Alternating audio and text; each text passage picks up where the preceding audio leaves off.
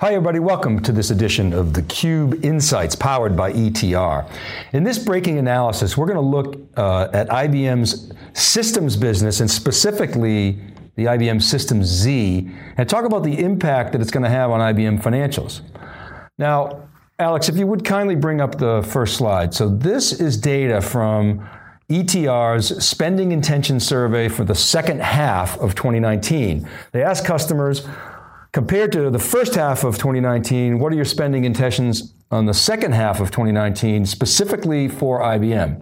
So you can see the N here is 448 customers out of their panel of 4,500, of which around 11 or 1,200 answered this question, specifically cited that they were IBM customers.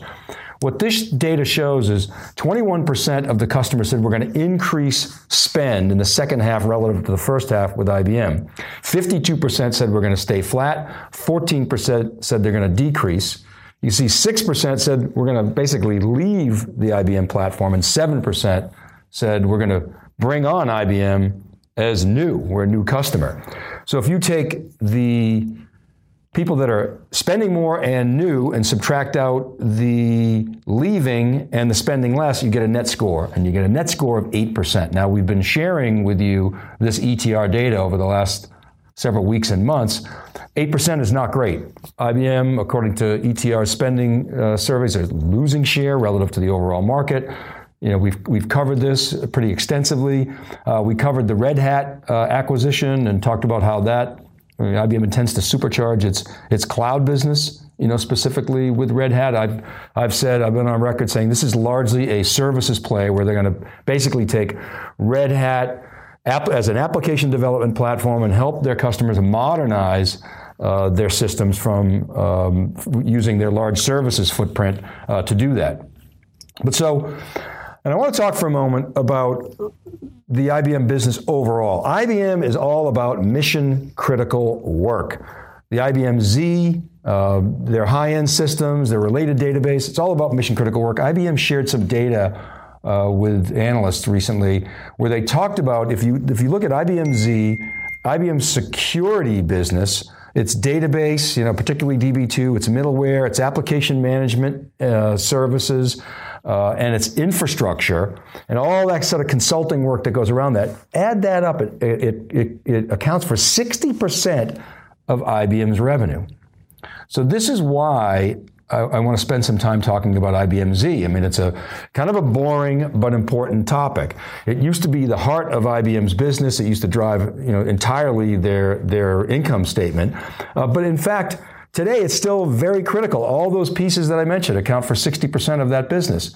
So Z is critical for driving IBM's systems business, and that gives air cover for IBM's business overall. So Alex, if you bring up the next slide, what I've done is just pulled out some quarterly data of IBM's systems revenue overall, and then juxtapose it against IBM's Z revenue. This is growth. This is just percent growth.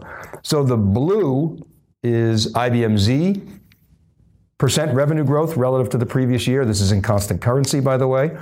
And as well, it excludes the elimination of IBM's Systems X business, the Intel-based business, so it's normalized for that. And then the orange is the overall systems growth. So you can see that the blue grows virtually immediately after IBM announces a new system. So for instance, in January of 2013, IBM announced the Z13. We were there with theCUBE to cover it. We talked to a number of practitioners. What big banks and big mainframe customers do, and by the way, 25 of the world's top 25 banks run on Z. Huge proportion of retail giants run on Z. Why? Because it is the system of record. And the top system of record, along with Oracle in the world. I'll talk more about that. But you can see here, Z13, so we talked to a lot of practitioners at the January launch, and they told me they buy this thing sight unseen because they know it's going to drive revenue for them. If they can get more power, more performance, lower cost, it drops right to their bottom line. So you can see 2016, even though there was a kicker in there of the next generation, not next generation, but a kicker to the Z. I didn't show it here, but Bad year in 2016 in terms of growth. And you can see the blue is proportional to the orange. It drags it down in a year. Z14 is announced. And you can see when the Z14 was announced in July of 2017, just right after that, boom, big uptick in Z revenue and proportional systems revenue. So you're on this sort of 2-year cycle of Z announcements, and you can see 2019 in the first half has not been great. IBM just announced the Z15 in September. So we fully expect that in Q4, you're going to see that uptick. So I wanted to share that with you. Next slide, I just want to make a couple of points about IBM Systems business. It's about an $8 billion business overall in terms of annual revenue. It comprises Z, power, and storage. So as they say, System Z drags a lot of software. It drags storage. It drags services. It's about a 53% gross margin business. The storage business is actually, I think, quite a good gross margin business. I think probably higher than power. The server business is not, the greatest gross margin. I think mainframe is still pretty good. IBM and Oracle dominate the business for systems of record. Oracle with Exadata and IBM with Z.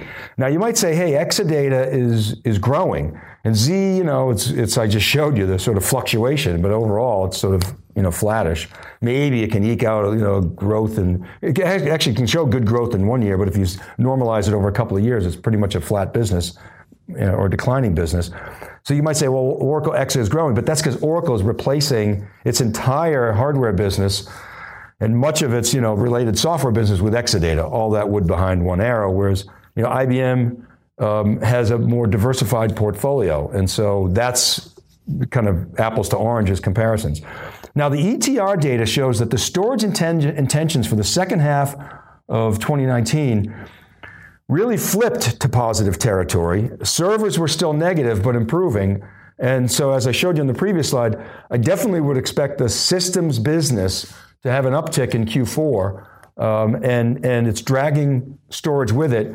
IBM synchronized the storage announcement, the DS8000, but I'm not great with model numbers, but the recent storage announcement with the mainframe announcement. I'll make some more comments about that. But it seems that IBM's trying to do a better job of synchronizing that.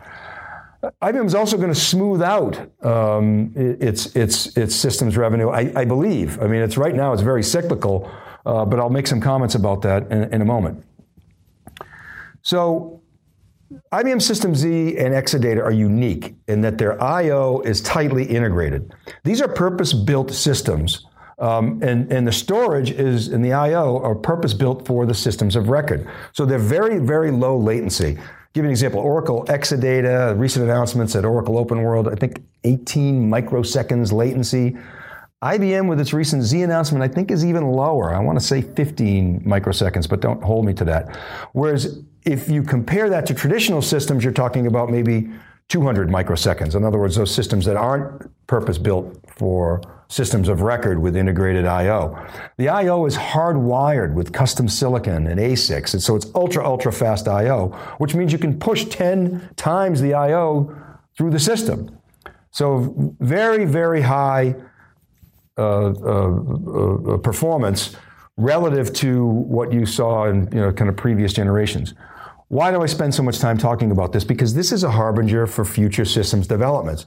Talking, within 2 to 3 years, you're going to see the mainstream systems with this type of low latency. So you might also say, wow, that means that the IBM and the Exadata business are in big trouble. No, these systems are not going to be replaced. They're not going to be migrated. It's too risky. It's too expensive. We've talked about that a lot on theCUBE, where it just doesn't make business sense for people to convert off the Z mainframe. There's too much custom code. They'd have to freeze that code for many, many months, maybe even longer. They'd risk their business. They can make much more money purchasing the next generation of system as long as the Z mainframe continues to add function, which it's doing. Same thing with Oracle Exadata. Years ago, IBM announced support for Linux. Obviously, Red Hat is now another key piece of that. The recent Z15 announcement, encryption everywhere. They announced a hybrid cloud, so basically bringing the Z to cloud. A really strong security focus. This cloud piece is interesting. We talk a lot about Cloud 2.0. Bringing the Z in the systems of record to cloud is something that IBM has said that it intends specifically to do. That will begin to potentially smooth out IBM's Z revenue. It's ironic. In the latter part of the 1980s, kind of a financial game that IBM was playing. They converted their rental base, which was a monthly income stream, to purchase. When they did that, it created the effect of showing up on the income statement and kind of hiding the trouble that IBM was really in. When that transition ended, IBM really tanked. And that's when IBM got into big trouble, the whole downsizing trend. Gerstner came in, they bought PwC and really transformed the company. But the Z as the system of record, or old 3090, has lived on. Now we're seeing that dynamic come full circle, where over time IBM can shift from an upfront pay to a subscription, which is, as I say, coming full circle. It's going to be interesting to see how that transition works. The other point, again, the storage seems to be synchronizing its product cycles with Z, at least at the high end. And so this is likely to carry through to Q4. We see from the ETR spending data that storage intentions are up. I think the net score was up 5% versus a negative from the previous quarter. Servers overall were still down. They don't have a question specific to Z, but I would fully expect that Q4 of this year, you're going to see a nice uptick in Z revenue.